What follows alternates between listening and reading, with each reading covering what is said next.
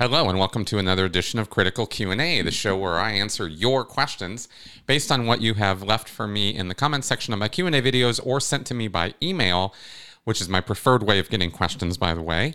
If you send them to me by email at askchrisshelton@gmail.com. Hey, everybody. Welcome back to my show. Thanks for inviting me into your home this week. I wanted to plug the podcast. I did a very fun interview with Catherine Spallino, the author of The Bad Cadet. Sort of a member of the Sea Org's lost generation is what I'm calling that. Of Sea Org kids who grew up in the 80s and 90s in the Sea Org and were basically neglected and abused in that environment before the Sea Org finally put the kibosh on having any kids and started doing the whole forced abortion thing. I mean, that had happened earlier, but it really kind of became policy in the 1990s. So Catherine and I had an interesting talk about her upbringing in the Sea Org and as a cadet, as a bad cadet, and her book that she wrote about that and her experiences. So I hope you will check that out, as well as my Friday show, where we talked about something a little different, a little authoritarian, a little bit of creeping authoritarianism in the United States via policing and artificial intelligence, and some things that we saw in the news. And I had a guest, John Poe on the go. So, like I said, I hope you guys will check that show out. It might sound or come across as, you know, sort of very reactionary current events, even conspiratorial, and it's, of course, not. My channel is absolutely anti-conspiracy theory, but that doesn't mean there aren't things going on in the world that maybe we might want to have our attention on, because creeping authoritarianism is absolutely a thing. And as much as I love the United States, that's what's going on here. So, all right, so that being said, let's go ahead and get to your questions. Jesse Davis. Hey, Chris, seeing that you're a subject matter expert on cult deprogramming, I wanted your opinion on this situational question.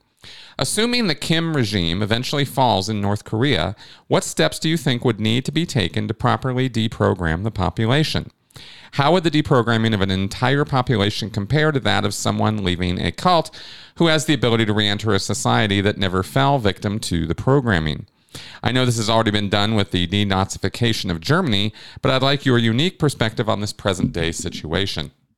All right, Jesse, thank you for asking me about this. Now, this is a complicated and incredibly multi-layered answer demanded for this, and I don't have the time or knowledge, actually, to be able to give you a very realistic, hardcore, full breakdown on how we would go about this, because a lot would depend on the context of how the Kim regime disappears.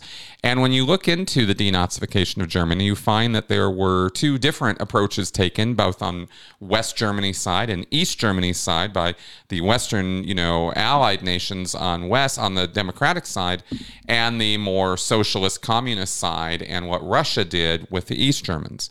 And neither one really worked in any way that it was imagined it would work, because of the just multiple levels on which you need to operate in order to run a society. A lot of people sort of think about this in a very niche, easy way, like, okay, well, I can take one person and sit them down and deprogram them. Now do a population, and it's apples and oranges. The differences are huge, and in fact, I thought I might walk you all through some of these things that I was looking at to try to figure out, well, how would I go about this? The people who had to denazify Germany didn't really do a great job, and they didn't exactly have the full cooperation of the German people, not because the Germans were a bunch of Nazi dickheads, but only 10% of the German population were actually officially members of the Nazi Party. But they definitely were a war-battered, destroyed country that needed to build itself back up. And when you're dealing with 10% of the population of a country like Germany, you're talking about a lot of people that you got to process, go through, figure out how Nazi were they, how long were they involved. How do you even begin to collect that information in a pre-internet environment where you had forms that people had to fill out? Typewriters, pencils, pens, that was your method of finding out information from people. And they had hundreds of thousands of people they had to deal with. And this did not go smoothly and did not go well. Eventually, everything kind of, sorted out in one way or another, mostly due to the German population taking responsibility and ownership for the whole thing themselves, because the Allies couldn't just hang around and own Germany and run it for decades. And Truman himself said it was going to take 50 years to do the whole thing. And America wasn't going to occupy Germany for 50 years. That was very impractical. They barely stayed for a couple. Not to mention that you might remember I did a whole podcast on Operation Paperclip, where some of those Nazis were not touched at all. They were just lifted and brought over. I think it was something on the order of 740 or 50 of them were brought over to the United States, and that is what constituted our space engineering program, and is the only reason that we developed rockets and went to the moon. And that we now have GPS and satellite and everything else that we have in our modern world.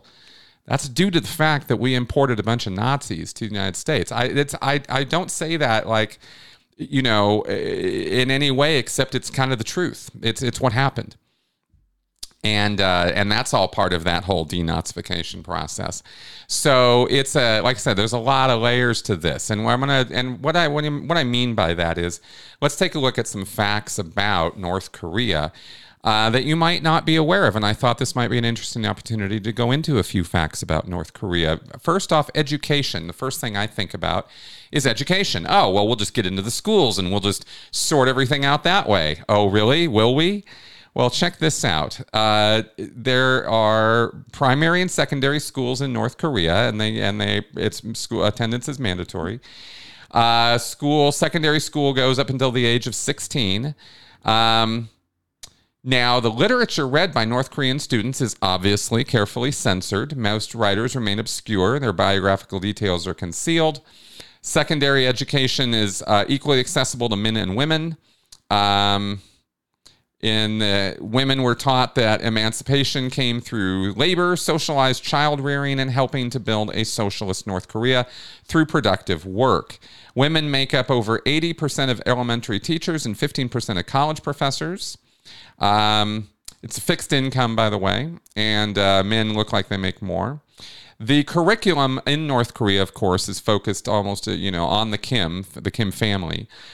Study by the Korea Institute for Curriculum Evaluation finds students spend 684 hours learning about the current leader Kim Jong-un, his father Kim Jong-il, his grandfather Kim Il-sung, and his grandmother Kim Jong-suk.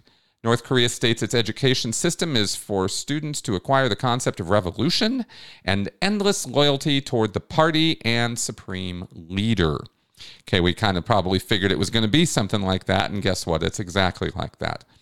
Higher education is difficult. There are various levels of higher education. You have college and university, and you do have vocational schools. It can be very hard to get into some of those schools. You have to have amazing grades and usually higher government connections in order to even get into higher education. Now, here's where interesting things happen. Military service is required for North Korean men and women at the age of 17. Boys are going to serve for 10 years. Women are going to serve until they're 23. Mandatory. You're going in the military, and they start prepping for that earlier. What we might think of as ROTC programs and that kind of thing. A lot of education in North Korea is propaganda meant to indoctrinate students into the system as early as kindergarten. For example, when children learn about time, they learn it is based on Kim Il-sung's birth year, 1912, known as Year One in North Korea. Every classroom in North Korea must have a picture of Kim Il-sung and Kim Jong-il. Children learn about revolutionary history involving music, storybooks, novels, and artwork related to the Kims. A report published by the United Nations Commission of Inquiry states North Korea's education program has two goals: to instill the utmost loyalty and commitment toward the supreme leader, and to instill hostility and deep hatred toward the United States, Japan, and South Korea. And that factor alone is going to make this a multi-generational activity, because you've got nothing but decades, generations going back 100 years, over 100 years, that have been indoctrinating the entire population that not only is North Korea the be-all, end-all of existence, but very us versus them, and how the very forces, the Western nations that could come in and perhaps help or do something about this, are not going to be thought about by that population as allies or people they want to have anything to do with. And that's and you come in, and again, it depends an awful lot on the context of how the Kim family is taken out. If we say it's all an internal thing and the Western nations didn't come in and there wasn't a war or battle or something like that, and it was all internal, well, there's still some other factors at play here. But this is not a country that's just waiting to open its doors to Western nations. That's not the situation there. This education is intense and it is fierce. Literally, the education system violates international law by restricting freedom of thought and expression in its people. The UN in 2018 concluded that North Korea is committing, quote, systematic, widespread, and gross violations of human rights. Their findings cite torture, inhuman conditions of detention, rape, public executions, the death penalty for political and religious reasons, and political prison camps.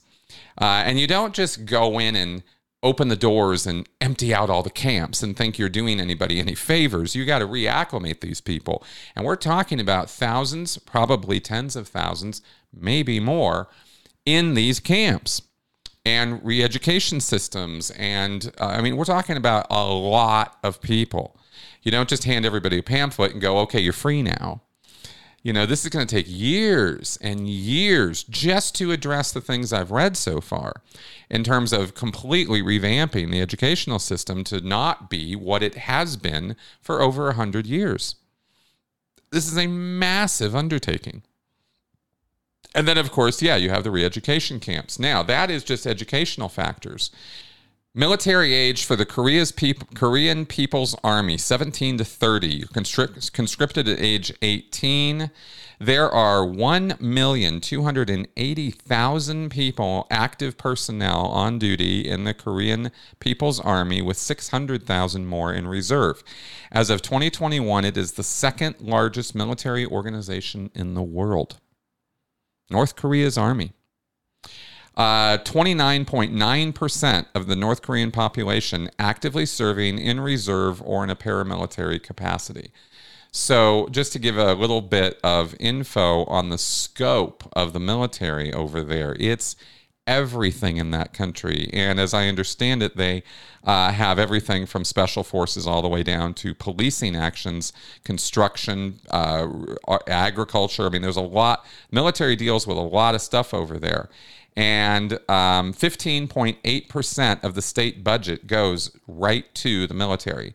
The other thing about the North Korean economy to know about in entering into this deprogramming question is that a great deal of North Korea's income comes from selling missiles and military equipment to other countries and training terrorists, basically revolutionaries, for other countries. And they have done this historically.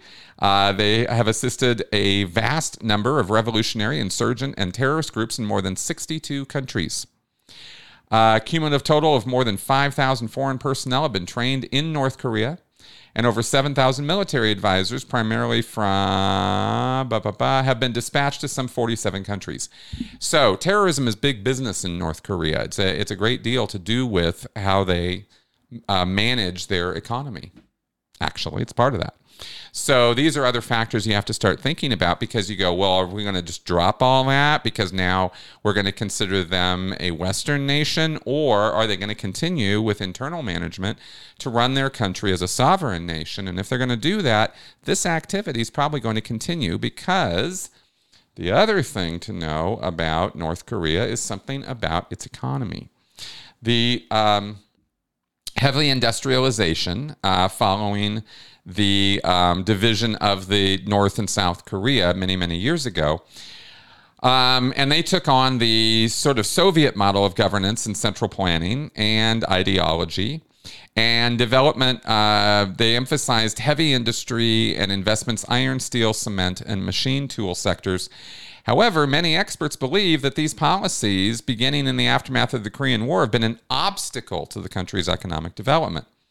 They were short-term policies, and the shortcomings of them worsened North Korea's chronic economic problems, and there's been, a lot of stagnation. It enters one of the worst periods of stagnation, almost collapsed in the 1990s. The disintegration of the Soviet Union, followed by a food crisis in the aftermath of a series of natural disasters, hailstorms in 1994, flooding in 95-96, droughts in 97, pushed North Korea into an economic crisis. And they had an annual growth rate during from 1990 to 98 of minus 4%. They started getting humanitarian aid in the mid 1990s. That continues till today. Finally, in the 2000s, they began expanded its tactics for recovering its economy, eased some restrictions, started bringing in some semi-private, markets, and launched a series of economic reforms.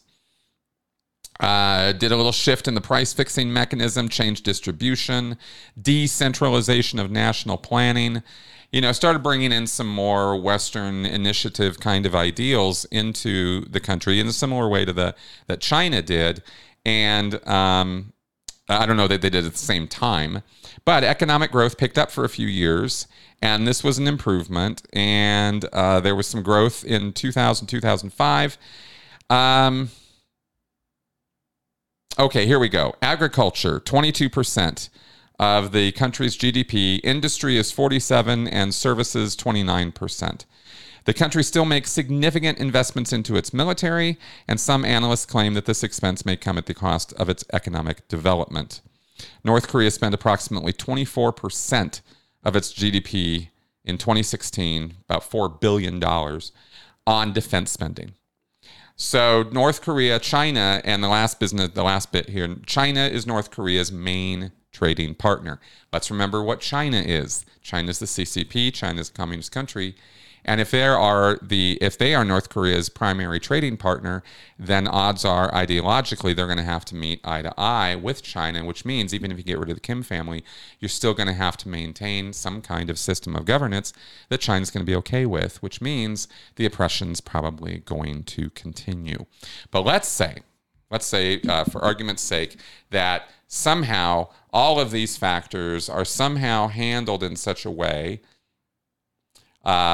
that you are able to freely change these systems. So you're going to have to change how their economy works. You're going to have to change how their educational system works.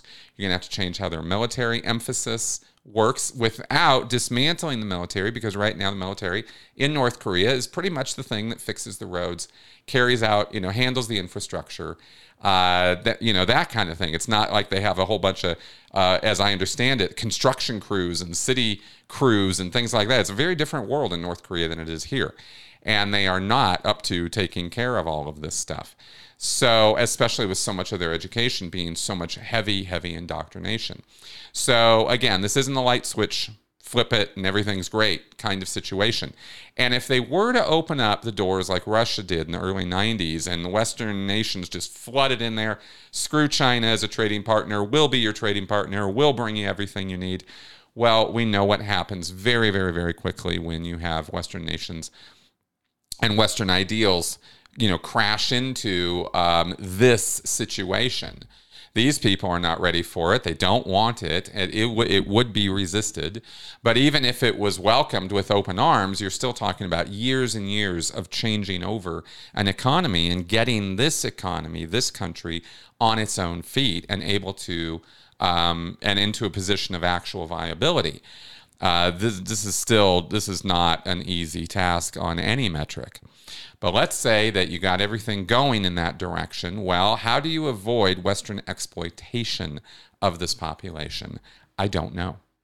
because that's a whole nother level of problem that comes into this picture, just like it did in Russia.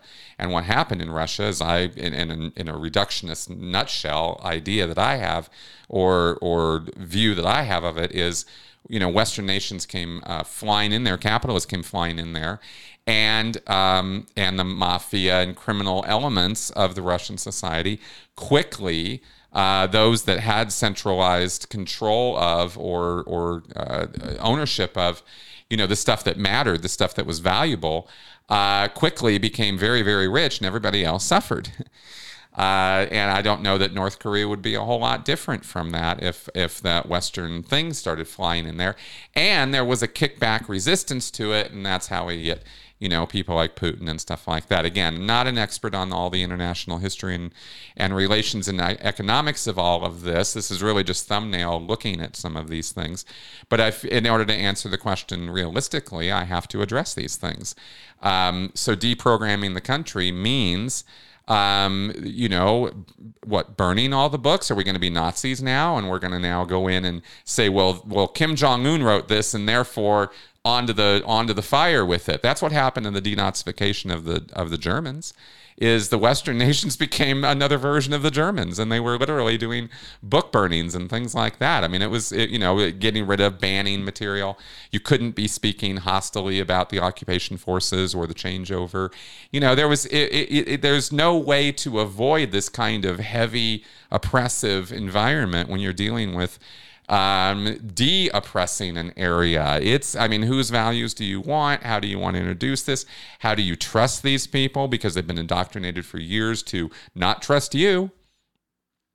So what's the reaction going to be? Are they going to want your goods and services, Western nations, or are they going to want you guys to stay the hell out? And if they do, are you going to respect that? And you're going to leave it to them. And if we leave it to them, what are they going to do? Well, depends on who takes charge, doesn't it? Because the Kim family could disappear, but then who comes up instead? A David Miscavige or Justin Trudeau, right? Like, which one do we get?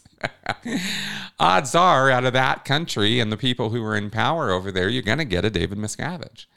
And we know what happens when those kind of people take over. You go from one, bad to another. So I'm not saying it's all hopeless or anything, but I am saying in the course of events in history, as we look at, population control and population and freeing populations, we see that this is no walk in the park, and then there are no easy answers to these questions. And that's so I thought I'd kind of deal with it realistically rather than go, propaganda, education, that's the way that you go about changing hearts and minds. And if we just got the right messaging on all the right billboards and changed all the books and changed all the teachers and changed all the cultural attitudes, and we somehow did that overnight, go ask Afghanistan about how well and how successfully we know how to do that. We didn't do that at all.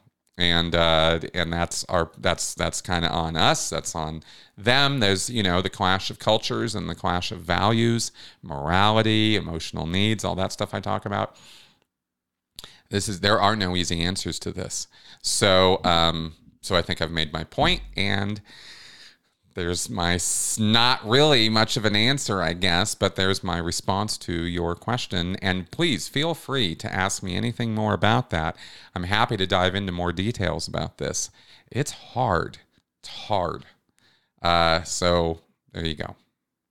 Michael Yoder, in a lecture on The Descent of Man, 1955, LRH was talking about communication and used several terms I haven't heard.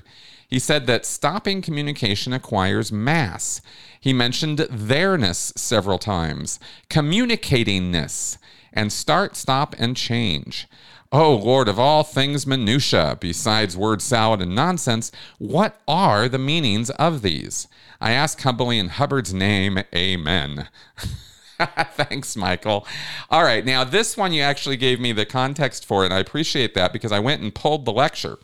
And I'm just going to read to you from the scriptures to give you the context of this first thing you asked about in terms of acquiring mass you stop communicating, you acquire mass on the subject. Here's the full quote from this. Hubbard said, now he's talking here about the ARC triangle, affinity, reality, and communication. This is the key triangle in Scientology. These three things are supposed to sum up or total into understanding. So if you want to understand something, you simply have to have affinity for it, have some degree of reality, perception, agreement with it, and be able to communicate with it or about it or around it, And by doing these three things, you will have some degree of understanding of a thing. This is the theory in Scientology. So ARC, Affinity, Reality, and Communication. A great deal to be learned from that, Hubbard says. If a person knew all the factors involved in affinity, reality, and communication, he could probably communicate with anything. Now, there are several little maxims that jump up concerning this. One of the most notable is, when in doubt, communicate. Apparently, we're always better to communicate than not to communicate, because when you stop communicating, you acquire mass on the subject. But if you want to acquire mass, stop communicating. Do you see this? You stand up to a man and you've been discussing things with him and he's rather a violent sort of a man, and you all of a sudden say, "I refuse to talk to you anymore," and then just shut up. The next thing you know, you're going to get some mass, a more violent representation. And I think what Hubbard is inferring there is you're going to get hit in the face, right? Which is the mass of a fist right at you. But there's an underlying principle here, Michael, which is that communication is the universal solvent. It dissolves all things.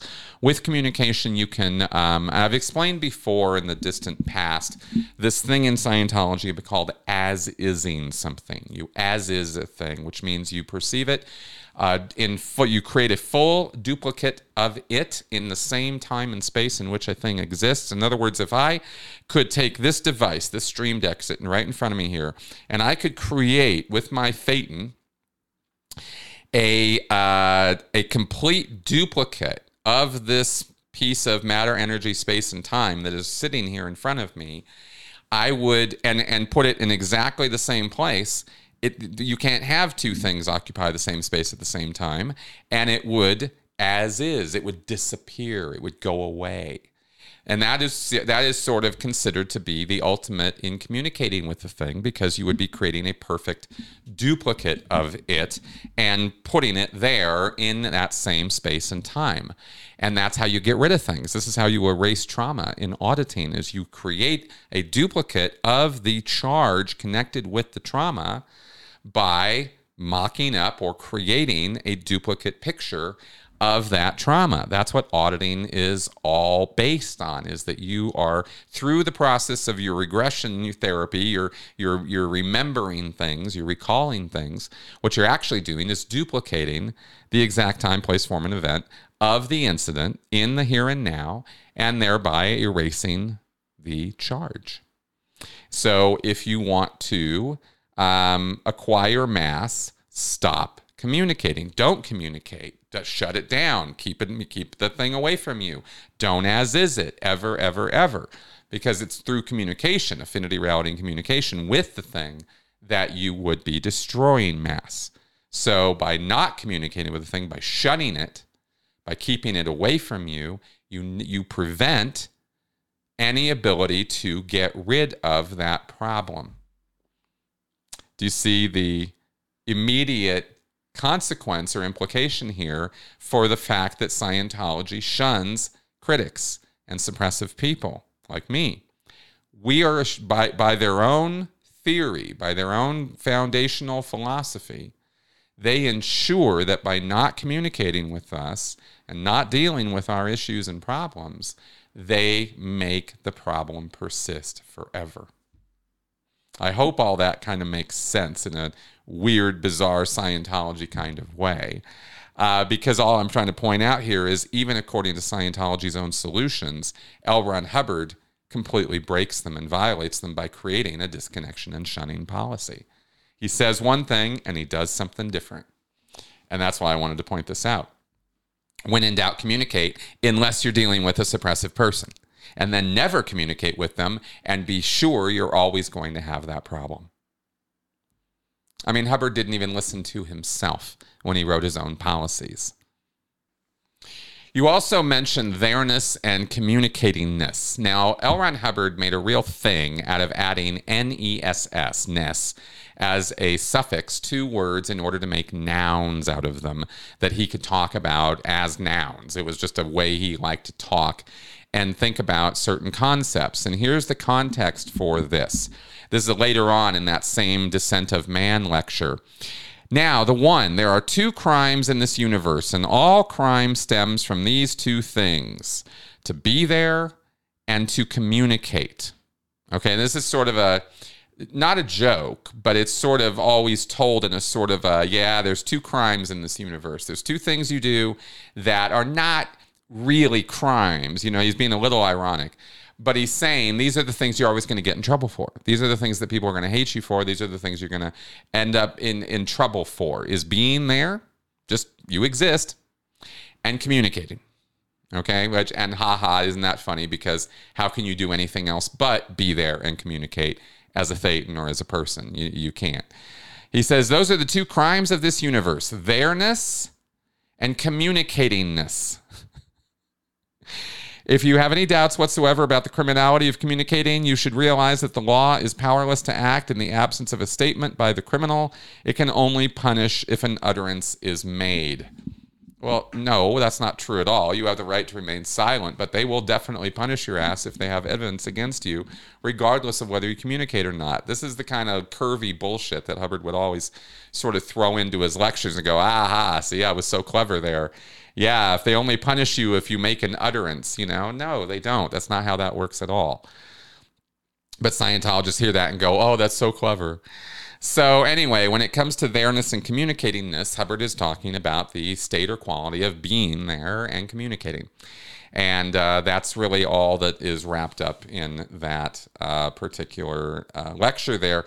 And then you also mentioned, finally, start, stop, and change. Now, this is a very common word description of control. In Scientology, if you have the ability to start, change, and or stop a thing, you're able to control it.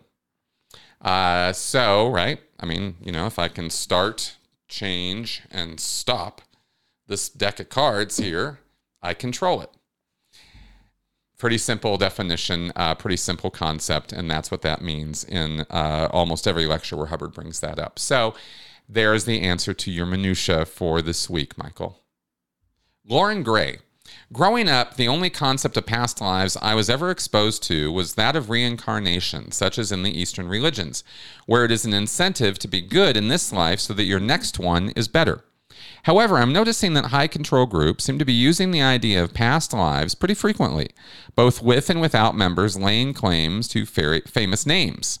I was Cleopatra and also Joan of Arc. This, to me, is very curious and interesting. Could you talk about why this is and what functions past lives serve for cults and high control groups, Scientology and otherwise? Also, does it take a lot of effort to convince people they have had past lives? All right, Lauren, thank you for this question. Basically, what I'm going to say here is that it's really articles of faith are what bring a lot of power to groups, because there is no proof necessary.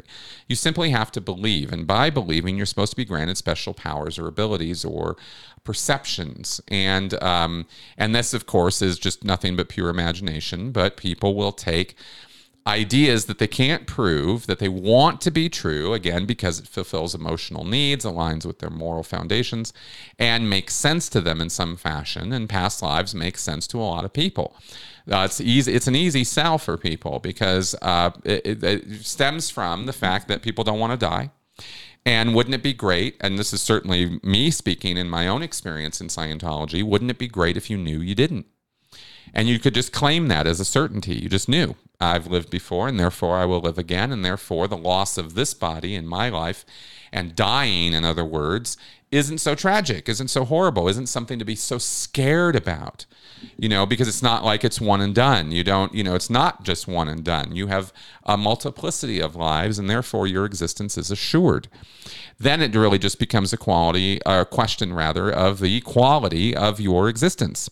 Are you going to be a rock, or are you going to be some, God? Well, Scientology is saying that you have this faith that you can believe that you are an infinitely aged, immortal spiritual entity, And isn't that wonderful? And generally for people who don't think the thought through too much, it sounds wonderful, right? But you really start thinking about what it would mean to live forever, especially in a human existence or in bodily existence, organic existence.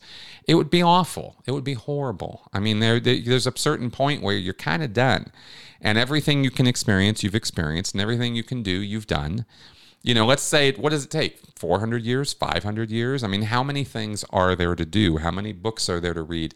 How much life is there to be lived before you're really just repeating yourself over and over and over again? You're going to hit that point, whether it's 500 years, 1,000 years. Maybe you're incredibly creative and it's going to be 2,000 years. But there's going to be a point where there is nothing new for you. And at that point, life becomes a drudgery. Life becomes awful. And so I believe now, having really kind of gone down a few rabbit holes in that direction, in terms of study of philosophy and existentialism and existential psychology and stuff like that, I find this stuff fascinating. And dealing with my own recovery, of course, because I come from this belief set of past lives are a thing, future lives are a thing, therefore my survival is assured. Well, I'm not so sure of any of that right now. I don't have any such beliefs anymore. And so the value of this life suddenly becomes amped up quite a bit, which speaks to one of the reasons why you can utilize things like past lives with members to advantage the leadership, because you can get these folks to do things they wouldn't normally do if they thought that dying wasn't a real big deal. This is Heaven's Gate. They all committed suicide. That was tragic and awful.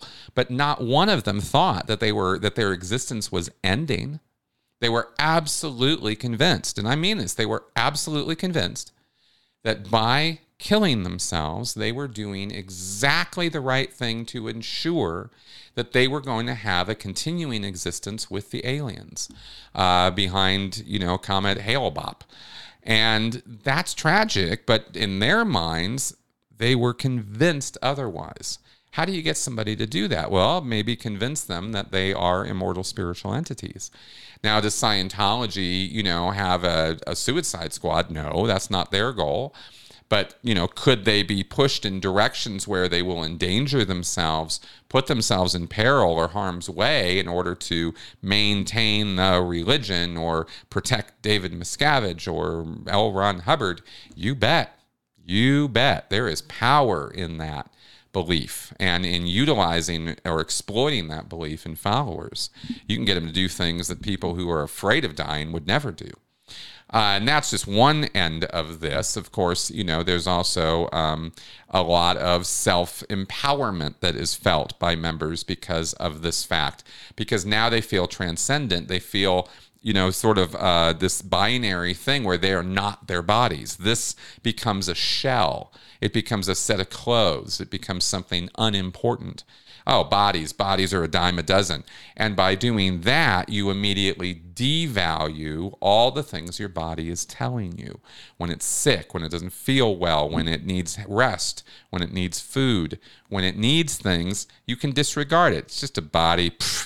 I'm cause over that. I'm separate from that whole duality thing. So this gives, again, advantages to cult leaders in terms of how they can manipulate and exploit their followers. So that's a big reason why you'll see this specific belief or something very like it being pushed is because of those advantages. So there you go. Renata F. I'm from the Czech Republic, and I watched many of your videos. It is very helpful, including the coercive control topic. It's healing, and thank you for that. I'm contacting you concerning the topic of repayment/refund. There is not many information out there about it.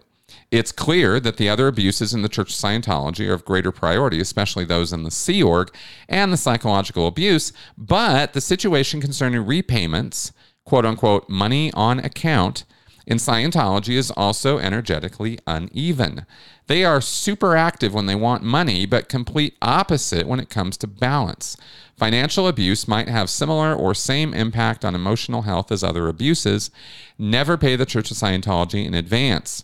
I will be happy if I can get any feedback from you on this topic, and if this might be a topic to talk about in order to help people heal from this hidden abuse. Renata, you're nailing it. You're absolutely right. And this is not talked about a whole lot. We talk about refunds and getting refunds from the church. Tony Ortega has done a lot of reporting about this and the recent successes Graham Barry has had in getting money out, extracted back from the Church of Scientology. But this has been classically incredibly difficult. They will not give you your money back unless you go in, go on an e-meter, jump through a bunch of hoops, do what they want you to do.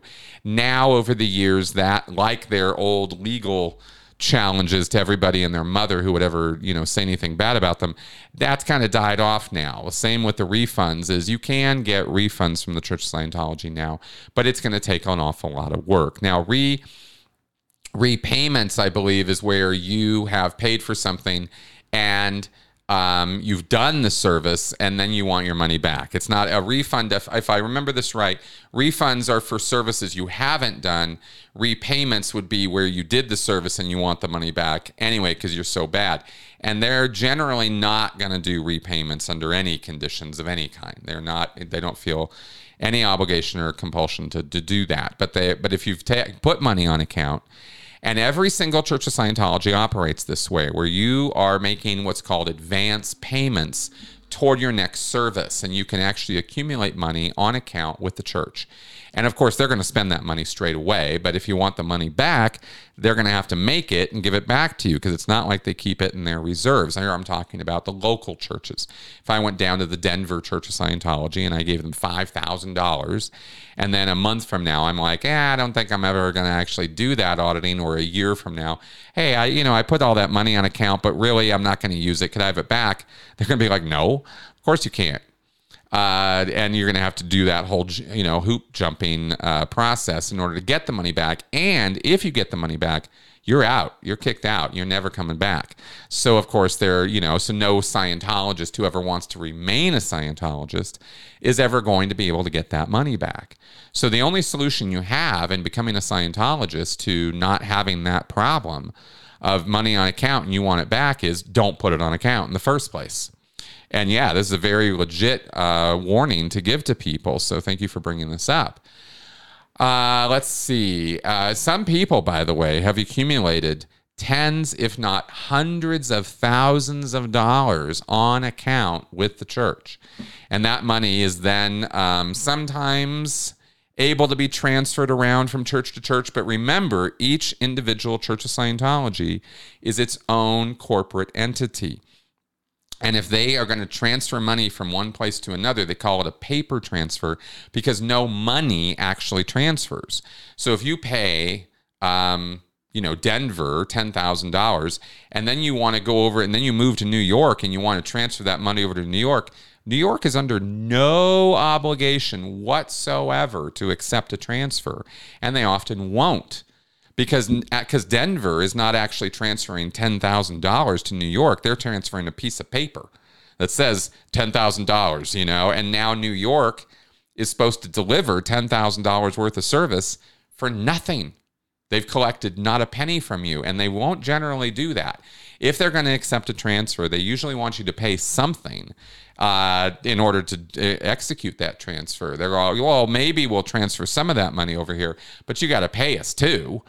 And that's and you can kind of see it from the organization's point of view, but you also see, wait a minute, I thought this was all Scientology. Isn't this some kind of monolithic Scientology unit or organization? And they're like, yeah, no, it's not. And sometimes when you go up to a higher level organization, you can transfer that money. They'll accept a paper transfer.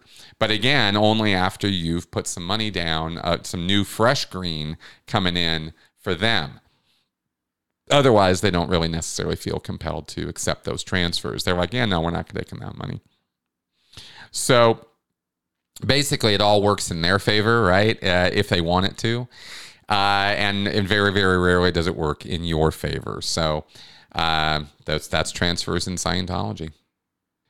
John Michael Hewson. As someone who works in litigation, I'm almost ashamed at how the art, quote unquote, of examining a witness is not about revealing or approaching truth, but more about the witchcraft and cruel game theory of making people appear untrustworthy or casting the shade of doubt on testimony through rhetorical tricks.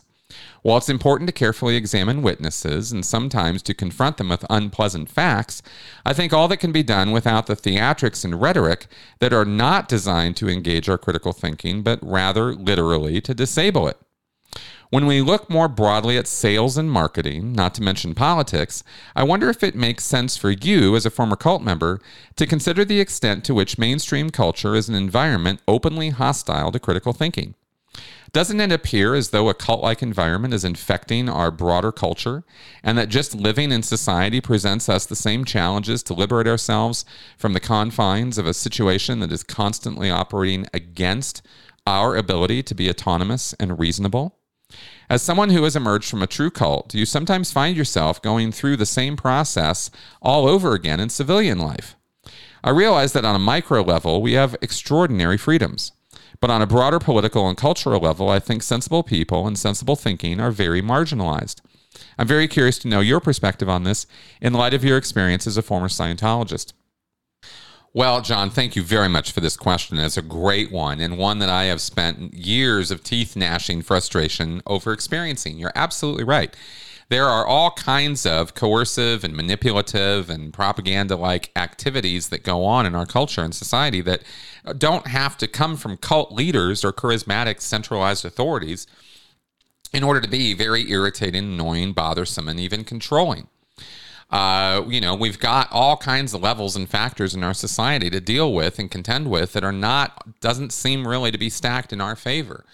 And this is a constant problem. And we have certain factors in our society, certain systems, our political system and the machinery that exists within the political system, the left machinery, the right machinery, or, the Democratic National Committee, the Republican, the GOP, and these sort of like mechanisms that are built at the city, state, county, federal level that we are constantly fighting. And and what is that all about? Well, it's supposed to be about legislation and regulation and control of society so that people can live their lives according to our Constitution. That's what it's supposed to be about.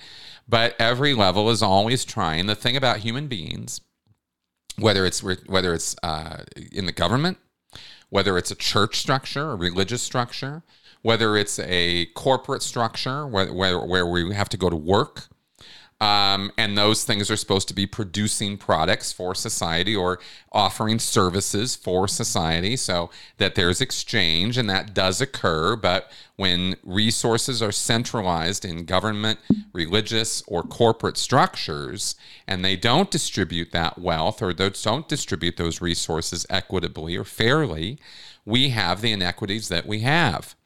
And this really comes down to human greed and human nature. Greed, nature, these are all kind of stuck together. And our ego and our emotional needs of me, now, I need my thing before you're going to get yours. This is something that dwells, this little evil imp that dwells within all of us, and it makes us act very selfish and very even cruel toward other people. And then when we get into groups of people doing this to one another, all of the same cultic phenomena emerges. Us versus them, right? They're the bad guys, we're the good guys. Whether it's sports or whether it's, again, corporate or whether it's religious, right? The Baptists, we're the best Baptists and everybody else has no idea what they're talking about. And it just takes a little bit of push to dial that up to 11. And suddenly we're in extreme land where violence starts becoming justified against people who aren't us. Or other unfair measures can be enacted because they're bad and we're good. This is just common human behavior, and this is what emerges out of cult studies as you realize, oh my God, everybody does this crap.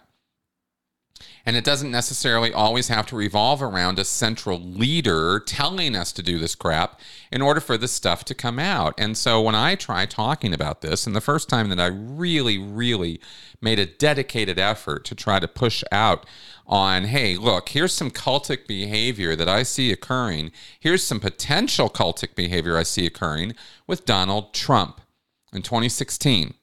Right? This happened. This election happened, and the lead up to that election, the whole election cycle. And I watched this happen, and I went, this guy looks an awful lot and sounds an awful lot like L. Ron Hubbard. And I knew I was bumping up against a great deal of resistance because it's not like Hillary Clinton was an awesome alternative. I didn't want her. I didn't want to have to vote for her. But I was more alarmed by the just boorish behavior, just adding the cruelty and the lies that came out of Donald Trump's mouth. And to see people rally around that was very, very hard to understand at the time. Since, in all the years since then, there's been an awful lot of things that have helped clarify what the hell was going on there. And it wasn't all just about racism and sexism. It was an awful lot about not trusting the Clintons and the establishment, both GOP and liberal establishments. And I get all that, right? This is no political rant of Trump bad and everybody else good. I'm trying to point out that I was looking at something that looked an awful lot like Scientology to me. It sounded an awful lot like Scientology to me, and I said, this is dangerous. This is not right. We don't want this. Trust me, guys, this is going to be bad. And everybody went, stay in your lane, shut the fuck up. You don't have any right to talk about politics. You're the cult guy. Just keep it to Scientology. That's all I'm here for. I don't need your political rhetoric. And look what happened, right? This country has devolved into absolute, utter chaos as a result of this one dude and the machine that existed around him. It's not all just on one guy. It never is, especially when you're talking about something like a presidential race, presidential, holding the office. There's a lot of levels. Again, it's a team activity. But as led by this guy who had no clue what he was doing, no desire to do the job well, and was really just, grifting like he always has through his entire life. That's who Donald Trump is. He's a grifter criminal. And I'm sorry if that offends people. I can't think of a more common sense, obvious thing to say. But I got a lot of crap for that. I got so much crap for that. And if right now your blood is boiling, you're in the wrong place, man. You're not here to learn about cults because I'm talking about cultic behavior. And if you can't deal with some criticism of your political leader, there's something culty about that. Because none of us should be that invested in our politicians. None of us should be. Left or right, center, none of it. Right? These are legislators. These are political leaders. They are not our friends. And I try to talk about this, and I can't believe how much pushback I get and how unpopular this is. But this is where I really started learning just how culty our society can be outside of the cult, the usual cult stuff, the Scientology stuff, the Jehovah's Witnesses stuff. It's like, oh, we can talk about how crazy those guys are because I don't believe in any of the stuff they believe in. But if you start talking about what I believe in, how dare you? Right? And I get a face full of cult behavior. And I just find that absolutely fascinating and terrifying and a little sad. Because the whole message of my channel is don't invest in anybody, man. There are no gurus out there. There are no political leaders that give a shit about you. They never have. That's not what this system is about. And we get played, all of us voters, all us regular folks, right? And here I am talking ideology. I could easily be talking about this in the confines of organized religion, because not every religion is a cult, not by a long shot. But there's an awful lot of people out there who think they are, right? Every religion, it's all a cult. No, but there's culty behavior because they're groups of human beings, and human beings can't help themselves when they get into groups. They get into cliques, they form hierarchies. I want to move up the ladder. I'm going to be forced down the ladder. All the power plays and nonsense we get into. We can't help ourselves. We're human beings. This is what we do. And, conflict is what drives us, and trying to predict the future and trying to survive and trying to move forward is what we're all trying to do.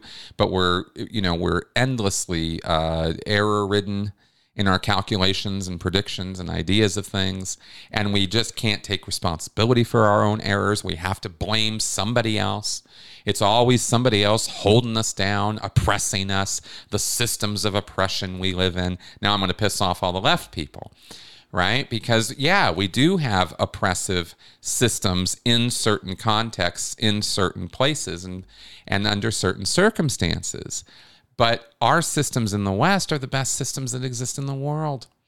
You know, to put forward personal initiative and freedom and recognition of human rights and the responsibilities that come with those rights. You know, and we all fall down in all different places in regards to all this. There's not one of us who has a perfect view of any of this.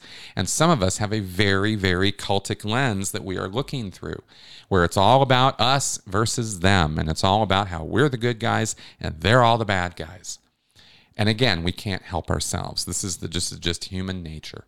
So this is one of the things that I have struggled with for many, many years, is really just trying to come to an understanding of this, and then realizing I'm just as susceptible as everybody else to this. I come out of Scientology and I am determined not to fall for another cult. And then I go a little too far down the left rabbit hole and I see, you know, I'm trying to think about human rights and helping people and realizing personal freedoms and a progressive sort of lifestyle where we can all kind of get along better and maybe treat each other okay. And you find out you keep going down that rabbit hole and it goes to some dark places and you go, whoa. Got to pull back from that. And then you start going over toward the right and you're like, whoa, no, these, you know, this isn't what I'm talking about.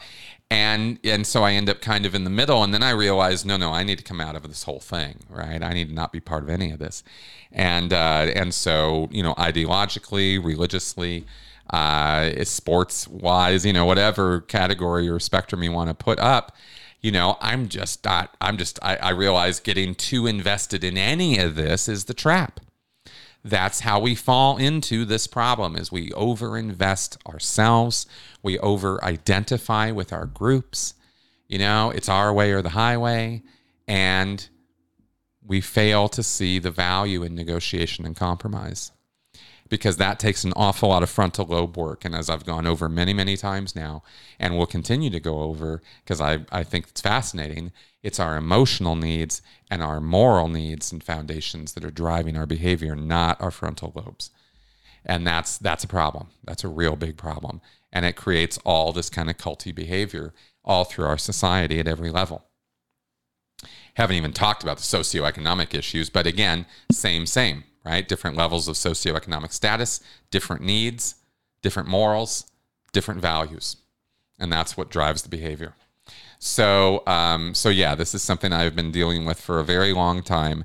And as you mentioned in the question here, we build this into our structures. And so we have a court system that, as you mentioned, is more interested in rhetorical tricks than critical thinking and the truth, because it's our side has to win through any means possible. And it's not about finding truth. It's about resolving criminal charges and staying out of trouble or getting into trouble. And then it's about incarceration, which is not about rehabilitation. It's about punishment. That's how our entire penal system has been built, is on penalizing, not rehabilitating. And that, you know, is going to result in what it results in, especially in the United States, where we are slap happy about throwing people in prison. We're crazy on the topic, right? We've lost all perspective on how human beings actually are kind of a product of their environment very much. And if you are not, you know, if you're born in an area that doesn't have, that's had all the opportunities sucked out of it, you know, good luck getting out of that. Some people can, but to pretend that that's a level playing field with people who are born with silver spoons in their mouths, or even middle-class people who do have some opportunity in their lives, used to at least. Now the differences are becoming so great that the cultic behavior, the anxiety levels come up, and the extreme thinking is that much easier to engage in. The more we see these gaps in socioeconomic status in history, the more these stressors become more and more predominant in society. And that's the only thing that really worries me at this point is, you know, can we overcome those stressors and bring the temperature down Well, not as long as we keep separating out the socioeconomic statuses and the rich keep getting richer and the poor keep getting poorer, and there's more and more and more poor being made. These are drivers of cultic behavior, of extreme belief, right? So that's why I talk about all this stuff. And this is just my perspective, but you asked me, and so this is what I kind of think about all of this. There's no easy solutions here. All I can think to do with myself and my position here is do my best to try to educate and inform, and of course get along in my own life by being kind of mildly entertaining at the same time, right? And tell you guys things and try to do it in a way that is interesting, so that the lessons can be learned and hopefully applied. So there you go.